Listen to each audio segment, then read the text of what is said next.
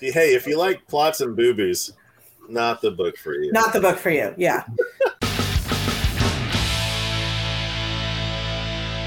So if you need any help with your memoir services, I've started to help clients out. I do anything from full manuscript assessment for a flat fee. I do developmental editing for a page-by-page fee, and I do copy editing for another page-by-page fee.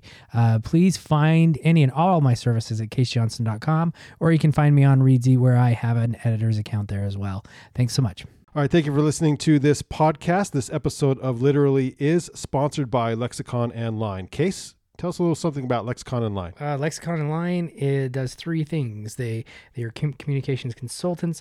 They teach professional business writing and speaking courses, and they are research and data evaluation experts. And you can find everything about Lexicon and Line at lexicononline.com. Please give them a visit, and thank you so much for sponsoring this podcast, Lexicon and Line.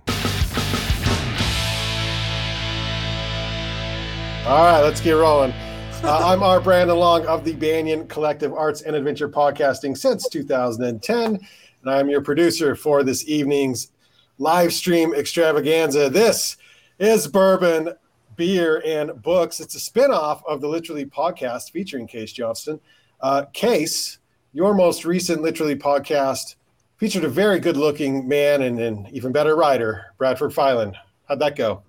It was great. Bradford was joining us from the South Pacific, where he teaches high school. And very good looking man, movie star. For a while, I couldn't believe that, we were actually talking. I thought that he might have a film crew with him. That's very attractive. If he's listening, I'm sure he's blushing, because he was also a really good writer and extremely kind. Case, you act like you don't have other friends who are movie star good looking. I do, but I'm just be used to it by now, man. Yeah. There we go, right there. What do you think? Yeah, we'll just go ahead and pull this up. There's Mr. Bradford.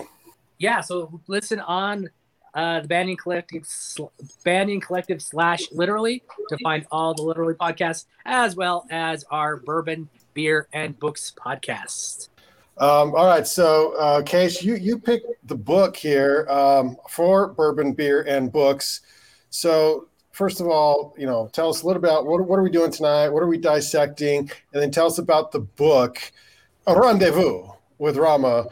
Let's give us a short synopsis, maybe a POV it's written in, anything else that might stand out to you. Sure. So I picked Rendezvous with Rama because we had about 2 weeks before the cast and we needed one. I was up camping with my brother last weekend, and we were chatting about the Rama series because we had both read it about 20 years ago. And I remembered really enjoying it. And I really liked 2001: A Space Odyssey, which I read before Rendezvous with Rama. And he said, well, yeah, but Rendezvous with Rama was really boring. But Rama 2 was amazing. And I realized after that I was thinking about Rama 2 when I picked the book, but we didn't have any bites on doing Rama 2 for the next book. But you have to get through Rama 1 to get to Rama 2.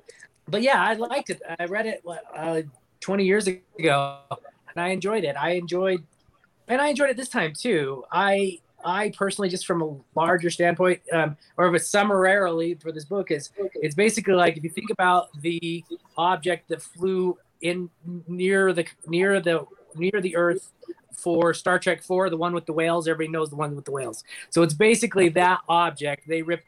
I mean, that story came. That cylindrical ship basically came directly from Rama, or I don't know if Rama was taken from something else, but if you think about that ship from Star Trek 4, that's the ship that came close to the Earth for Rama as well.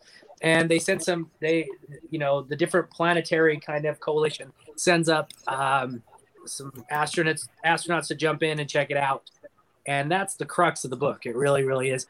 Wasn't there a recent comet that was cylindrical like that as well that just came by, like the Doomsday Comet or something?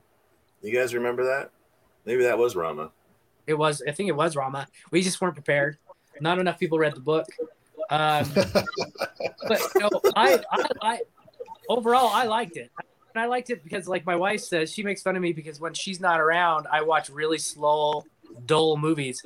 And I like the slow science of it all, where there's every moment, there are no gaps in science theory, at least. And I was actually reading something the other day about it really quickly, and I'm going off a little bit, but that Arthur C. Clarke was able to predict this kind of machines that would be part biological and part mechanical, years and years before that could ever be a possibility, because that's the only way that a machine. No, man, don't give him too much credit. He also predicted space chimps running the ship and cooking food for everybody, and that didn't happen. Wait. We haven't even introduced ourselves. Yeah, no, we're not there. We're not there. You've written this huge outline. Let's do the thing. All right. Do the thing, Lee. Lead us off. And Lee, while you're doing that case, you're jumping around on your internet. I don't know if you can get a better connection there, or if you have any better options. But while they're introducing themselves, that's if you can get a better internet connection. Okay, let me try it. I'll try it on my computer while you guys are talking. Sounds good. And I'm having the local Uena summer ale because it's summer. Nice. Summer. Nice. It is summer. So I'm Lee Camacho Rooks. I'm coming at you from Central Florida, this little town called Claremont. That's hilly, and a bunch of old people live here, and it's kind of awesome.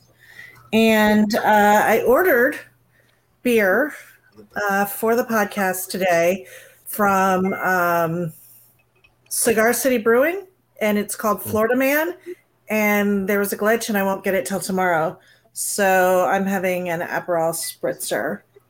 And that's who I am, and that's what I'm drinking. Perfect. Sean. All right. I'm Sean Davis, and I'm way up here in McKenzie Bridge, Oregon. It's in the middle of the state, up in the mountains, Three Sisters. If you ever have a chance to come visit, please do look me up. Just go to the general store and say, hey, can I get Sean's phone number and give it to you? Pretty rural up here.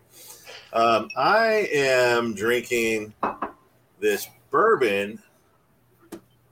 Legend. It's a hybrid bourbon between like a Kentucky distiller and a Japanese mixologist or a blender, and it has a kick to it. I'll tell you, it's I've had some smooth bourbons, and this is not a smooth bourbon, but it's still really good, and I like it. The proof? It's 40% alcohol, 94 proof. Oh. But yeah, it's got a kick to it. And then the beer I'm drinking is Ale Song. It's a brewery in Eugene, Oregon. And this is their Senior Rhino. These are like really good beers. This Senior Rhino, my buddy Tim Hooten is the guy who introduced me to these guys, and they're just amazing. This is their Imperial Stout. It's aged in bourbon and tequila barrels with cinnamon, cocoa, vanilla, and ancho chile. And as far as Rama goes, I did not enjoy. I mean, I always. We aren't to the 5-word. Oh yeah. You're off script. So let me. I'm the only one who read the script, man. All right. So I debuted this on our mid-month whatever check-in live, but Lee, you haven't seen this. Case, I don't think you've seen this yet either. But this is the whiskey. Oh yeah, I've been wanting to try it. Is it? See, I'm worried it's terrible because it's novelty. Is it good? No, it's decent. I mean, I wouldn't. It's fine. It's made in Ireland. It's fine. It's an Irish whiskey. So, I love Irish whiskey, so maybe I'd like it. Yeah, and then the chaser, of course, is the standby here, the Sierra Nevada Pale. So there we go. We're there. Case, I don't know if he's coming along or what's this. Oh, I think we lost him. He just turned us off and he's switching maybe. Let's try this. There we go. Hey, there you go. Is that a better connection? Hey, how do you like this angle? Yeah, that's better. Yeah, I like that. All right. Is that what better? are you drinking? Or are you drinking? Because you hurt your back and maybe you're drinking a lot. Oh, man. I'm having a beer, but yeah, I wrecked my back today. And I went to a therapist and she like massaged my guts. And I have yet to recover. She beat me up bad. Like literally she was in my guts, like in the front, underneath. What an image. What an image. That's all we get right there. Underneath squat. We got her getting really in there. Oh yeah, that was good. You froze. You froze in the wrong spot, Case. It was fantastic. Oh, that was great. Like this. That's awesome. Okay, let's jump into, is it the 5-word review? 5-word review. That's Who what wants to Sean lead? asked us to do. Yeah. I'll start. Yeah. All right, lead. Okay, so I'm cheating, and it's a 6-word and an apostrophe word review. So way better than I thought. Pretty funny. That's my 6-word review. Way better than I thought. You could get away with that from Florida. That's how they talk. That's how I talk.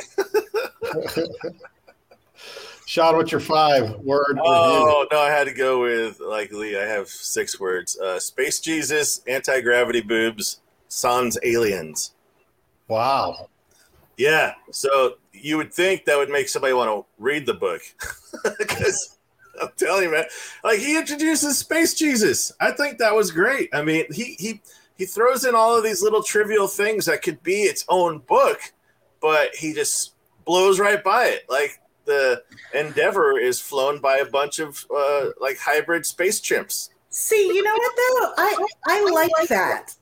I think that his world building is really sharp. I think that it's quick, and I get a big picture of a much bigger world than we've got a chance.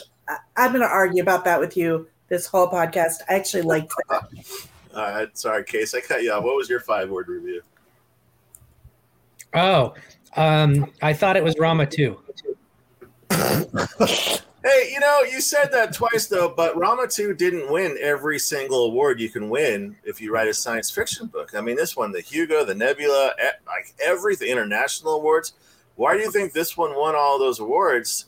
And by the way, Rama 2 wasn't written by Clarke. That was written by someone else, right? And he wrote all of them after Rama. And Clarke just said, all right, yeah, go for it. Yeah, is that they true? Co-authored that one. Yeah. Gentry Lee is he's a big science fiction writer, and he co-authored it. But I'm with Lee. I like the world building, and maybe it's this. And to me, it's an unraveling of a world, and maybe it's because of the way that what I write as a writer is that I could never do that. I could not unravel a full spaceship with its own ecosystem and monkeys flying the ships and different worlds. Obviously, and I think maybe that's where I enjoy it. I mean, Space Jesus is just like a reconception, an evolution of some Mormon ideas, right? That's what's going on there, right? Yeah. Well, it was like the 5th Church of Christ, but it happened. They believe he skipped through it. I mean, he could have really explained it a lot more. It would have been interesting. I don't know. See, what I like about it is he tells us about it, and he's like, then we've got this funny line. I might have just invited him because I was curious. Like I wanted to see what was going to happen, which I thought was a really funny. I thought the book was very funny, actually. But then later on, it comes back, which is what I like in world building. You get up a little bit here and a little bit there, and the guy's like, "Oh wait, I have this figured out. The spaceship's for me." Yeah, it's such a weird. It was the arc, and it was saying here for me. It's for me. It was such a weird moment that I liked that. I don't know. I think one reason it was easier, you prepped me to kind of not like it. Yeah, I'm sorry. I started reading like the day after, and I can't. But I wonder if that actually helped me like it, not because I was going against you, but because I was pleasantly surprised repeatedly. Also, in the audiobook, it starts with this little intro, and the guy's like, "Yeah, he wasn't really interested in character building." I was like, "Oh, okay. If I know that going in, that's not what I'm looking for." Yeah, we should really talk about that. I mean, Case, this guy was known for not caring about developing characters, right? Yeah. But when we say these characters aren't developed, for me, his human characters were an afterthought, and he was a very big concept guy, and I understand that, and I like that too, And I think that, I had said this before. I think one of the reasons why I didn't enjoy it as much is because I had read so much of the people who had stood on his shoulders to get so, high up in science fiction that I've seen it like what it was. I've seen what they improved upon and read that. And so I didn't know about this book at all until you told me, and then I read it, and it was supposed to be huge. And maybe I had the opposite effect what Lee was talking about, right? I thought it was going to be amazing. Mm-hmm. So all these people were influenced by Clarke, and it was just kind of like, where's the characters? What's going on? Yeah, it's funny. I grew up, so I looked it up because I was really curious. Stranger in a Strange Land, Heinlein's, comes out in 61. So more than a decade before Rendezvous with Rana, right? And I was a big Heinlein freak when I was, in my teens. You should be. Amazing. Yeah. And so I think a lot of his stuff didn't feel super new to me. Didn't feel very groundbreaking to me, right? Like Planet of the Apes, the novel for Planet of the Apes starts with a solar ship. So you've got that technology established in the early 60s, right? And the whole ape interest. You've got the trope of, sexual freedom and polygamy, all in Heinlein, which is early 60s. So I think that was the most disappointing thing for me is I'd sort of heard this is the foundation of science fiction. I'm like, well, I didn't see anything that was foundational about it. I enjoyed it. I thought it was kind of clever and interesting, but I didn't really see it as foundational, which I know someone's going to blow me up about. I know I'm going to just catch a lot of hell for that. Huh? Heinlein or Planet of the Apes? Well, but I was comparing it to both of those, which come out in the early 60s. I enjoy Heinlein, but I think he has more character development. I've always loved character stories, Yeah. And so I think that was where my lacking is in my understanding how great this novel is like I wanted one guy you can root for and I want to ask you guys this question. If the Endeavor hadn't been out there and they have never went on to Rama, would anything in that universe have changed? I mean, well, that's the thing that was disappointing for me was the end. I mean, not the last line. I liked the last line, but like the end in general. The Ramans do everything in 3. Yeah, that I like that line, but the ending in general, where there ultimately is no real danger. There ultimately is nothing other than, oh, that was interesting. Mm-hmm. Look, here are these animal machines. Yep. That was disappointing. The ending was like, to me, the last arc. We get Jimmy. Jimmy gets the flower. I think the flower is going to do something terrible. The flower didn't do anything. It didn't do anything. There's like, I'm prepared. I'm a little nervous through the whole thing. And at the end, there's none. That was my disappointment. Yeah. Well, I don't know. I mean, I guess we haven't really even gone over the plot of the book. And I'm really interested to hear your guys' version of this plot.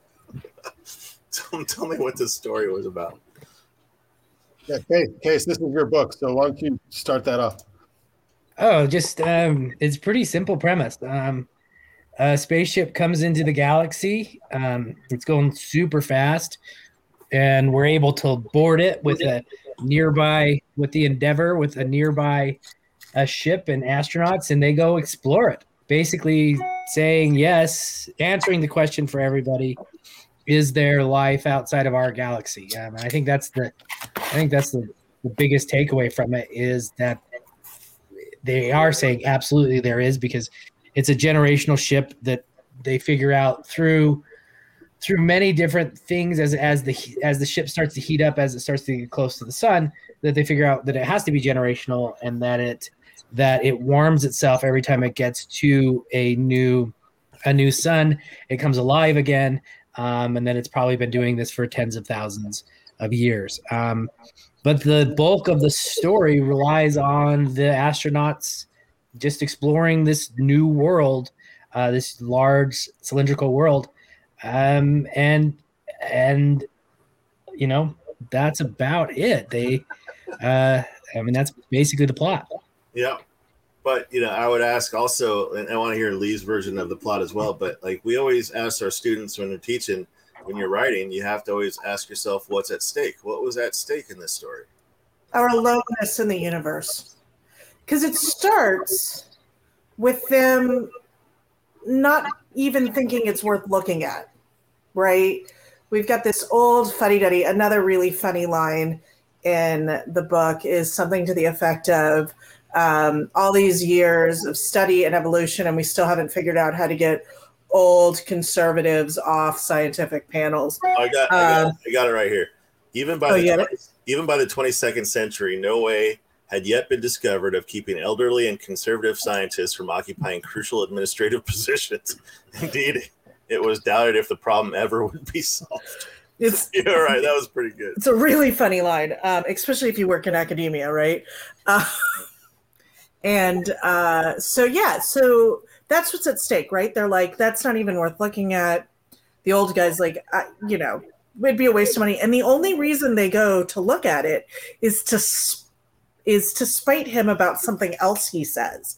So he's like, he says something about the Big Bang Theory, and there's some other scientists there who are like fans of another theory. And so they vote against him, not because they're interested in Rama, not because they think it's a good use of money, not because they think it's anything interesting or worthwhile, but to spite him about this other theoretical argument they've been having for years. So I think ultimately what's at stake is a fundamental understanding of humans' curiosity or non-curiosity. Like everything in it is about wanting to go another step.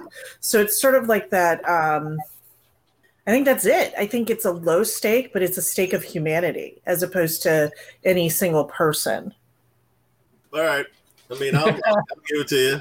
I don't know. What do you think, Kase? I think Lee. I think I can't expand on anything that Lee said. I agree with her and what's at stake and why and what's the purpose. And yeah, I think she summarized what I thought what the purpose of it was.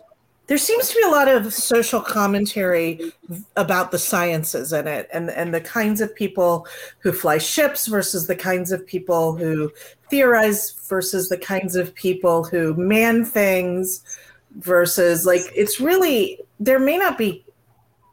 See, for me, I thought the characters were kind of interesting. There are these different personalities that we see in exploration and in science, right? If you look at, like, historically, our first astronauts are like cowboys, and that's kind of what they talk about. Oh, well, it's a good thing we're not just getting one of those cowboys. But then our captain, whose name I don't know, which Norton. goes back to, what's his name? Commander Norton. Yeah, Norton is a little kind of pirate cowboy wannabe. Right, so we've got that. Then we've got the stodgy old guys at home. Then we've got like the kind of crisp medical and scientific younger, and they're women, which is interesting, who kind of know what's going on. And then we've got Jimmy, who's just like he's a guy who wants to have fun and he's athletic, and so he's working. He's not somehow really studying. He's stowed away his flying motorcycle. Yeah. Like a bike. His flying bike. I don't think it's motorized. It's like a sail or something. Yeah, it's like it had like kind of like had wings or something like It that. had wings like a dragonfly. But I have that quote I want to read to see what you guys think. Oh, I thought we should talk about this. Some women, Commander Norton had decided long ago, should not be allowed to aboard ship. Weightlessness did things to their breasts that were too damn distracting. It was bad enough when they were motionless, but when they started to move and sympathetic vibrations set in, it was more than any warm-blooded male should be asked to take. Keep going. No, that's all I got. Well, no, there's more to the quote. He was quite sure that at least one serious space accident had been caused by acute crew distraction after the transit of a well-upholstered lady officer. No, it's unholstered. It's a well-unholstered lady officer. I made that typo twice. Yeah, it's an unholstered lady officer. So that's a lot better than upholstered. It is. It's a lot better than upholstered. It's a very different statement. Okay, so when you shared this, I was a little furious, and anybody who checks our message boards on Facebook will see that I like kind of went off. But then when I read it in context, it didn't bother me at all because it's not the narrator. The narrator has a voice and he's kind of snarky, and it's not him that's saying it. And right after it, he deals with this woman who makes the decisions on who gets to go on the trip, right? And she's making good decisions. And so I think that is more of it's supposed to be a funny quip by a roguish, cowboyish, pirate-ish kind of captain. I think, so it didn't bother me as much in context. Because I think it's kind of weighted. I just, everything about Heinlein and like, I don't know if you guys, I was going to pick one of these days, the moon is a harsh mistress. And that has a lot to do with like labor laws on the moon and stuff. And like, you're talking about how they put like social commentary inside this. This didn't seem to do that. I mean, it kind of reinforced the old stiff upper lip kind of British gentleman type of thinking. I don't know. The old white guy stuff, but it works, I guess. You guys loved it. It won so many awards, so I'm not going to say I loved it. Die on any of the hills here. I'm not going to say I loved it. I liked it way better than I thought. Now I'm going to say this: I've never read 2001, but I think the movie was real popular with my folks, so I've seen it a bunch of times, and I think it's dreadfully boring. So I've never been interested in reading any Clarke. So again, I think that it's easy for me to be charitable because I was expecting to hate every second of this. I think in terms of social commentary, it's not dealing with big issues. It's not like Dune, which is one of the best social commentary sci-fi novels, I think, around. It's not like Heinlein, who's so interested in sex commentary that there's almost nothing else there. It's its own, but I think it's more like it's a microcosm kind of commentary. Like here we are way in the future, and we're going to be just the same as we are now. We'll have all of these, we'll have chimps, but ultimately they're just, slave labor. We'll have new religions, but they're basically the same as the old ones. The people running things aren't going to change because medicine is going to elongate their lives, and they're just going to have the same conversations over and over again. I don't think it's breaking any crazy ground with social commentary, but I do think it's basically holding up a mirror. Whether that's valuable or not is a whole different discussion. It might be holding up a mirror, but it really takes a lot to try to look into it and see what he's, I don't know, maybe he's not trying to say anything, maybe just holding the mirror up.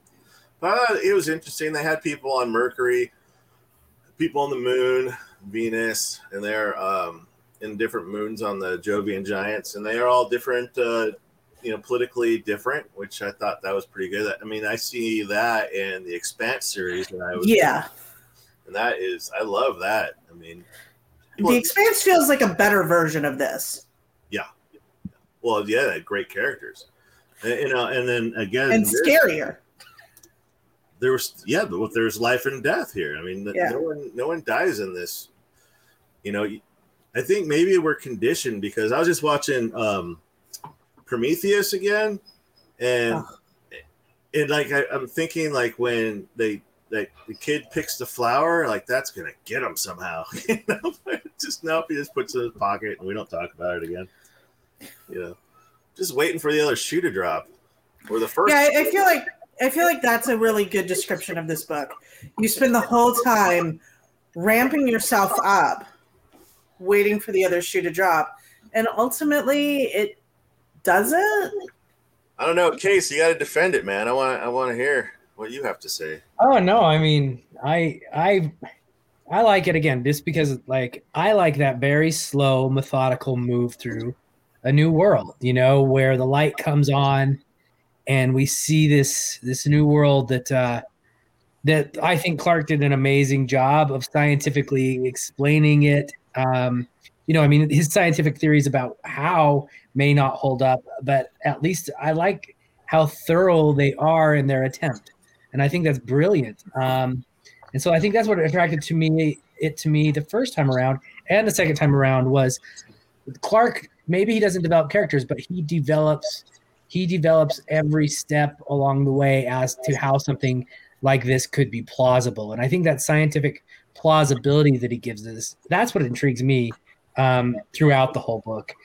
That how does this ship work? You know, he asked the larger question: how does this ship work, and who put it together, and why? And I think it's those are three large exploratory questions for humanity. You know, I mean, well, I don't think he answered any of those questions. I don't think he answered one of them. I don't think he answered them either, but I do think that he explored through science, you know, the possibility of it, and he leaves it to us to try to answer these questions of, well, I'm going to give you this plot, I'm going to give you this outline, and I'm not going to tell you the answer. And I think it's like what Lee says. It's maybe that's the mirror he wanted us. That's the image he wanted us to see in the mirror, is that we don't know either. I don't know. That's what I love. I love the unfolding of the science. I think I like the methodical plausibility of his theories on the page. I think it's, you know, I mean, it's not something I could never do, and maybe that's where my admiration comes.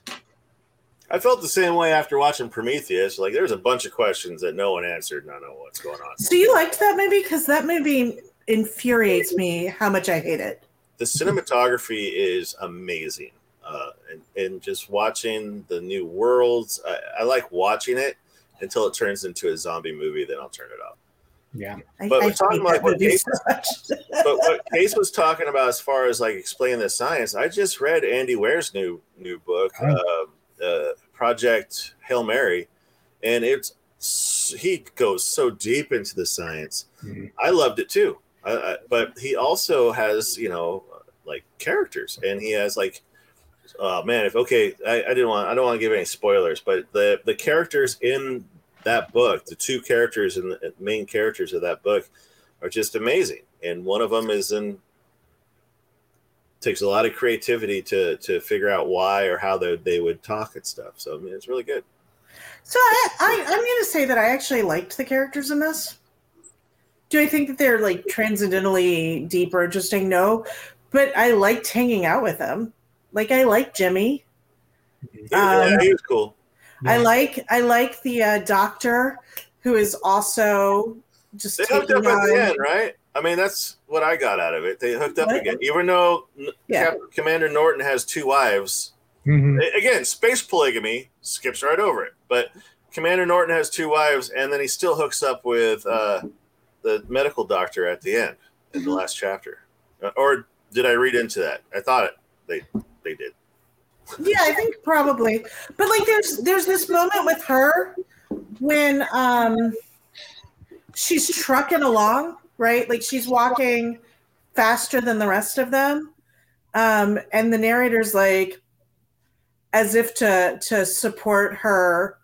What is it? Something like her requirements of everyone else. Like, she feels like she has to prove something because she's required so much of everyone else. Like, I thought that was I think that it's doled out nicely in these little tiny phrases and tiny moments that I felt like I knew these people. They felt real to me. Well, and I mean, I can even go back to the 2001 discussion. See, I love the movie and I love the book on that. What was that? There was a movie recently that came out, and I can't think of it, where it's just almost silent the entire movie. It's a space movie. And, you know, those are the ones that, like, my wife won't watch with me because she says I like long, slow, boring movies. And I do. I don't know why, especially space movies, where I feel like space is so quiet that, you know, the book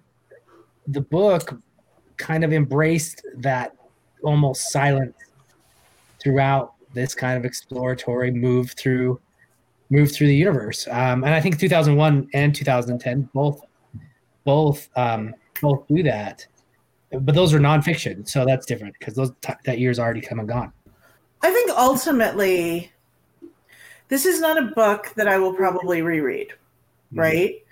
But I'm not mad at it. I'm really not. And I think ultimately this book is a taste book. Like, if you look at us, it's like Kase is here, and I'm here, and Sean is here, and I think that's okay for a book, right? It's a book that either it fits your taste or it doesn't, right? And I think it's interesting that we all sort of read it in slightly different ways. I think there's something to be said for that. I just like, am I the only one who like laughed a bunch during this book? Yeah. Well, I am. Maybe I just didn't know how to read it right. Did you read it or audible it? I did both. Yeah. I did the audible. Yeah. That narrator for me was really dull. You have to speed him up. He sounded like a normal narrator at like 1.3, 1.5. And then he was like, by that, like if you do it at that speed, everybody's got their own accent and their own pitch, and he sounds much more normal.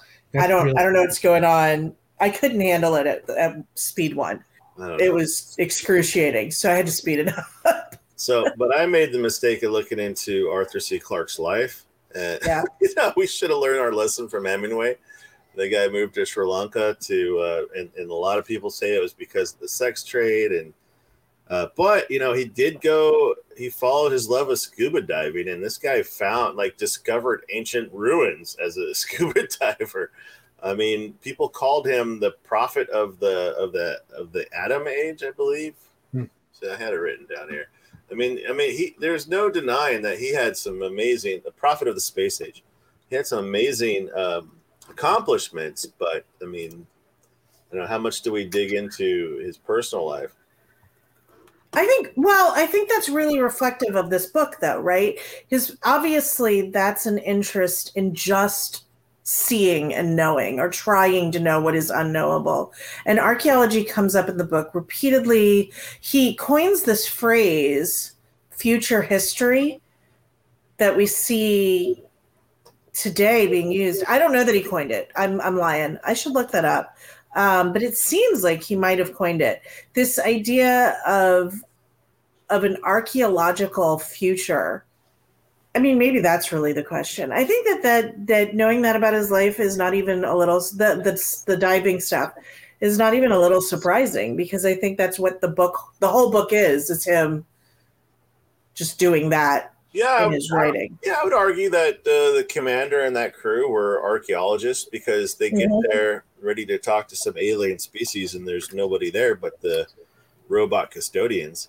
I mean, but I was waiting for the payoff, and I didn't get the payoff, and that's why I just didn't like the book. Yeah. I wanted a couple of the crew members to die, because what they're doing is very dangerous. And I'm of the school of, the Vonnegut school of writing, where you just torture your main character, but you have to make people care about him in some way, root for him. And I didn't get that from this book. You didn't root for Jimmy? Jimmy, no. I mean, what do I know about Jimmy? He stowed away his book, and he was young, and I didn't know. That's all I would know about him if I met him, and I'd root for him.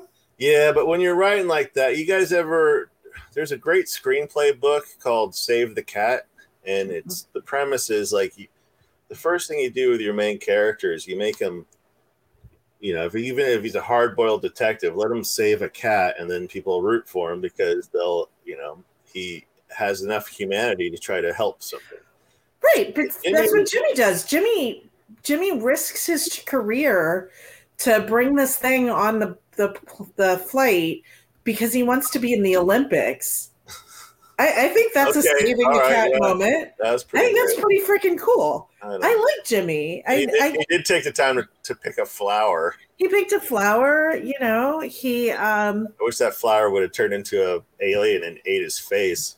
He was so excited about getting to use his dragonfly, and then it dies. It gets destroyed. You know what I'm going to do, Lee? I'm gonna, like they did Abraham Lincoln Vampire Hunter, and they did Pride, Prejudice, and Zombies. I'm going to rewrite this book how I want it to go. I'm sure everybody will be cool with it. You have to say it again, Sean. You blanked out. Or I blanked out. No, I'm sorry. So what I want to do with this book, like Pride, Prejudice, and Zombies, is rewrite this book how I want it to go. And I'm going to have that flower eat Jimmy's face. And, but I mean, isn't that just The Expanse? Yeah, it totally is. Like if I were going to rewrite this book the way I wanted it to go. I would Rama just write is the the proto- Expanse. I'm gonna work in there when I write the screenplay for the movie, and the Ramans show up and they're like, "Take me to your leader," and then commander is gonna turn around. It's like, "No, you take me to the top ramen." Man, That'll be on the trailer. That'll be on you've the been trailer. setting that up for hours. Yeah. I wanted to say that. Just dying to get that in there. Are you still going to talk? Are you going to talk about Rama more? No. Well, I don't want it. I want to know who's down for Rama 2, though. Rama 2 is really good. This time is personal. Yeah, well, they get on. I'll tell you, Rama 2, they get on, and they don't think that it's going to go anywhere, and then it takes off on them. So there's a lot more at stake, and I think maybe Gentry Lee brings that to the next book, because there are two characters who start off as, just astronauts, but they become lovers, and then they get married. Wait, there's one with the distracted women parts on there. Yeah. So it becomes like a whole love story in space. So my thought was this: like, I think it's really interesting. There's a reason why, and it goes back to the Star Trek we started in the beginning. And Sean had mentioned this in the text thread. The difference between, a Heinlein or a Arthur C. Clarke or those who are writing Star Wars and Star Trek, we're obviously like the Star Wars, Star Trek do not follow the same scientific what word am I looking for? Rigor. What's that? Rigor. Yeah, rigor. And or rules. And that doesn't bother anybody, right? It doesn't. The stories are so good. So I mean, no, Case, I would argue that it is starting to bother people. You see the Expanse. I mean, time dilation is a real thing. You don't do warp speed and come back from like the other side of the galaxy and still be the same age as everyone, because relativity is a thing. But this is just the difference between hard sci-fi and soft sci-fi. I mean, that's a different discussion, right? Like, some people like hard sci-fi, some people like soft sci-fi. I mean, there's all these categories of sci-fi that we could get into. Like, a lot of people will say Star Wars is not sci-fi, that it's space fantasy. Fantasy, yeah. No, sorry, Case, I'm gonna cut you off, man. No, that's the question I was asking both of you, is like, why might there be a whole audience for this, or not, and why there's such a large audience for the soft sci-fi, and is it strictly story based that kind of separates the two, someone who might really like hard sci-fi compared to those who like soft sci-fi, and is it all based on story, or is there, can you think of a great book or a great movie that kind of combines them both so well together? Yeah, I mean, there's plenty of hard sci-fi with great stories, and there's plenty of soft sci-fi with not very good stories. If you look at like Babylon 5, Farscape, all those series were good. Yeah, you look but Farscape's really interesting, because Farscape is sort of, there's actually some really good science in Farscape, even though it's like, I love it. The bioengineered ships that actually, like, give birth to another ship. It's a great, to our audience, if you've never watched Farscape, it's like one of the best TV sci-fi series I think ever made. I'm going to go on that limb. I'm really comfortable saying that. And it was done by the Jim Henson Company, did all of the sort of alien stuff. Yeah. It's fantastic. And then you've got things like The Martian. That's a really good example of very good hard sci-fi with a great story. I mean, that's very hard sci-fi with a great story. Yeah. Well, we were talking about The Expanse. I can't. I mean, I read all of the. The Expanse is hard sci-fi. I haven't read the novellas between the books, but the big books I've read, they're really great. The books are amazing. I haven't read the books. The series is phenomenal. What other books sci-fi you guys like? So I like funny sci-fi. Altered Carbon was so good. It was so fun. I like the literary references in it. Yeah. was great. Edgar Allan It's a lot Poe of was- fun. Oh, Love, Death, and Robots. If you haven't watched Love, Death, and good? Robots. I haven't. Oh my God. It's Yeah. fantastic. It's an anthology series. Each episode is really short, and it's done in a different style with different authors, different animation styles, different tonal styles. They're all their own things. Wow. And they are so well done. When I watched the first season, I just started the second season, but when I watched the first season, all I wanted to do was sell an anthology of sci-fi. Like it is so freeing to watch. There's all different kinds of stories. There's all different kinds of characters. It's amazing. So that's my other plug is Love, Death, and Robots. Fantastic. Fucking fantastic. I'm working on, I'm finishing up the novel that I'm writing, and it's this sci-fi. And now I'm listening to you guys talk about hard and soft sci-fi. I would say mine's medium. But I think that's where the audience is going. I think the audience is evolving. They want more than just, why is that happening? Fucking magic. Okay. Yeah. They want to know that there's reasons for things for it happening. It has a little to do with physics, Yeah. So Kase, you asked what my favorite kind of sci-fi is, and I like humor. So I'm a Douglas Adams person. Oh, I was gonna say, yeah, Hitchhikers. In both fantasy and sci-fi, and maybe everything, humor is really a top of the list kind of thing, and so that's another reason I think that this appealed to me is because there is humor in it. So much hard sci-fi is so very, very serious. Oh, it's so serious all the time, and it's just really aggravating to me. An example of that's why I love Andy Weir's stuff. I mean, it's definitely hard sci-fi, but he has a lot of humor in it. Yeah, and I think that's important. I also think tonal shifts are important. You've got a lot of hard sci-fi where the tone is like it's always up here, right? Like it's all death or fear, really everything's at stake all the time. And I don't enjoy that. Yeah, I've been reading a couple of sci-fi series from a veteran writer. I'm a veteran. If you're just tuning in and you don't know me, I mean, usually when I meet you, I tell you within 5 minutes. I'm a combat veteran, and I was reading these Iraq combat veterans who are writing sci-fi. And it's just like what you're saying, Lee. It's like it's just tuned up to 11 the whole time, and they never let the reader have a moment to just like decompress. That's what gallows humor is. Right. Laugh a little bit. Yeah. And I think that's really important. I mean, that's if we go back to Farscape, it's one of the really beautifully done things about Farscape. Is, that little guy. I forget the little guy's name. The puppet, the Baron of some whole galaxy. I'm gonna have to watch the whole series again. It was good. Well, I think. Sorry. Go ahead, Kase. Well, I was thinking that not only with sci-fi, I think a lot of new shows do that, where they don't let the viewer breathe at all. Yeah. They don't get to exhale at all. I mean, like I remember watching like the show. Did you guys ever watch Weeds? Yeah.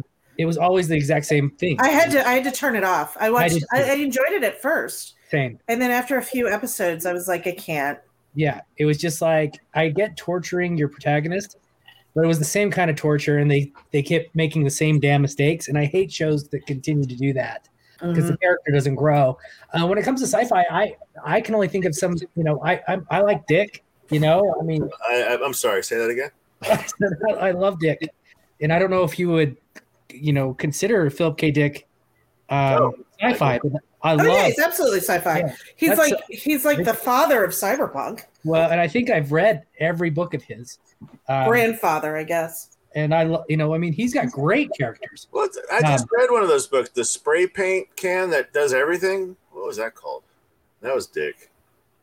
I'll find out and let you know. Sorry. Oh, that's the other thing I like. My other favorite thing is cyberpunk and steampunk. I love. Give me a robot arm, and I'm a happy girl. Yeah. Give me a dystopic, kind of overcrowded, neon future and a robot arm, and that's my jam. Yeah. All right, I'm jumping in here because 10 minutes left, and so is this a high recommend? Are we reading book 2? What's the final thoughts? Let's wrap up on a rendezvous with Rama. Well, Sean lobbied for book 2, but we had to tell him no. So that's gonna be we had to like keep him from buying that. And I'll probably when we did Twilight, I got all the way into 4 movies and found out that Jacob fell in love with Bella's unborn baby, which is already, you got a 106-year-old man fall in love with her 17-year-old. So, but I got lost in that universe. Would I recommend Rendezvous with Rama? The only way that I would recommend this book is if I was teaching a science fiction class over a semester, and we did that because it did win a lot of awards, and it was the solid base for a lot of other writers to come from, like a seed that grew. So maybe in that way. But would I recommend to a friend? Me and Bigfoot, we say no. Wow. It depends on the friend. There's just so many different kinds of sci-fi lovers out there. If I had a friend who I knew would be into this sort of style, sure. If I knew a friend with the same taste as me, no, probably not. Even though I enjoyed it way more than I thought, it's not a thing that I would return to or would have read on my own. And I'm glad that you said that, Lee. In case you kind of went on it too, and I know that we have to close up, but when we're doing this podcast, I definitely want to talk about the book, but I'd really love to talk about the writing styles, and if we had any of the writers like listening to our podcast, kind of talk about that, because this was another third-person omniscient, and it kind of bounced around everywhere, and like we said, didn't like really hit what's at stake as far didn't check my box, but for you guys. And we should talk about, the writing style a little bit more. Yeah, and I think that, Sean, that plays to our conversation too, in the sense that we've had some really lively conversations about Jaws and Twilight and Hemingway. And I think this book, we looked at it kind of in a canon of looking at the canon of sci-fi, and if it was interesting. But I wonder too that there was really nothing in here that sparked controversy within our group, and I really don't know where I'm going with that, but I think that says something about this book. And maybe it was a little too safe. What's that? Maybe it was a little too safe. Yeah, maybe it was a little too safe, and that might be what I don't like about it, honestly. I think the sentences are lovely. I think they're fine sentences. I think the writing's tight. Is that the compliment you want when someone reads your book? It's like, sentences were all right. It is a compliment. Compliment. Yes. I work very hard on my sentences. Yeah. If somebody says, I was reading your book and I didn't really like it, I'd be like, you read my book? I know, right? I thought that I didn't think there was much to discuss about the writing, because either you accept the fact that this is a non-plot driven book, in which case the writing's great, or you find that a fatal flaw, in which case that's the thing that's problematic with the writing. But the sentences are good. The humor is good. It's well paced in terms of the humor. I don't mean the pacing of the book. The paragraphs are good. The descriptions are lovely, beautiful. I think the descriptions are really beautiful. We even have tension built. It just never goes anywhere. Maybe. And there's tension builds in moments of it, right? It just doesn't go anywhere. So either you accept. If you're digging a bunch of old people sitting around a room. Well, we've got the water that comes up. When we've got the machine that's approaching Jimmy as he's falling, and there's a bunch of times when I thought they were my heart raced for them. It just didn't go anywhere. Everything was just fine. So I think it's if you don't even got a boo boo. Yeah, if you're okay with a book that doesn't have boo boos.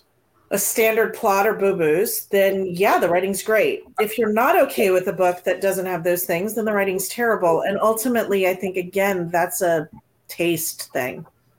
Yeah. That's a good quote for the whole podcast. Hey, if you like plots and boo-boos, not the book for you. Not the book for you, yeah. Did you guys pick the next one? We did. Our next book is a short one. It is it's called Remote Control. It came out in 2021. So it's a new book. And it's by Nnedi Okorafor. And if I've mispronounced her name, I apologize. I practiced, but I may have mispronounced it. And I'm sorry, go ahead. No, I'm digging this. This is great. Yeah. And it's I just lost my train of thought. It's a African futurism book. So if you've heard of Afrofuturism, this is African futurism because it is centered in, I want to say Nigeria. And I've started it. I'll just put it out there. I started it and it's beautiful. So it's science fiction again? So I'm still at the beginning of it. And I can't quite tell if it's science fiction or fantasy. But from what I've read about it, I think it's science fiction. But of course, when we look at African futurism, we're really dealing with a different set of tropes and stuff. So it's gonna feel new, and I hope we like it. I think we're gonna like it. Outstanding. Very good. That is 1 hour in the books. Nice work. So you see what I did there in the books. We have check in with us in 2 weeks. We're gonna read about the new book here for a couple weeks, and we'll check in halfway through and see what everybody thinks about that, sort of a tease. And then the next one is it's always the first Tuesday, or at least we try, of each month. And then I want to give a shout out to, or a plug to, we have a podcast coming up, a live van sessions this Friday. We have a wonderful local band, and it's made of 3 different artists who are really well known here in Ogden. And then each of those artists will do a single set of a couple songs each after their little band plays. So that's live here at the Monarch Building in Ogden, but then also we'll put it live on our outlets here, the Banyan Collective, YouTube, Facebook pages, things like that. So tune in, if you will. Yeah. And Sonny Wilkinson will be reading that night between bands. Very good. Between the artists is what's the name again? Sonny Wilkinson. Sonny. Oh, good. Sonny. I met Sonny. Okay, yeah, great poet. She read with me in AWP when we for the Black Lawrence Press reading. So it should be fun. Okay. Yeah. Awesome. Yeah, Sonny's great. So, all right, final thoughts. Any last words? What do you want to plug? Anything? No. So, hey, for our 2-week discussion, I'm bringing Al Artero on to taste some bourbon with me. I'm going to give him the name of the book, and he's going to come up with the bourbon, and we're going to He knows his shit about bourbon and whiskey, so it should be a little bit of fun time. Plus, he's a crazy combat vet too. Yeah, we need more crazy combat vets. The world does. Wait, no, we're getting a lot more. All right, thanks everyone for tuning in. This is Bourbon, Beer, and Books. I believe that's a wrap. Cheers.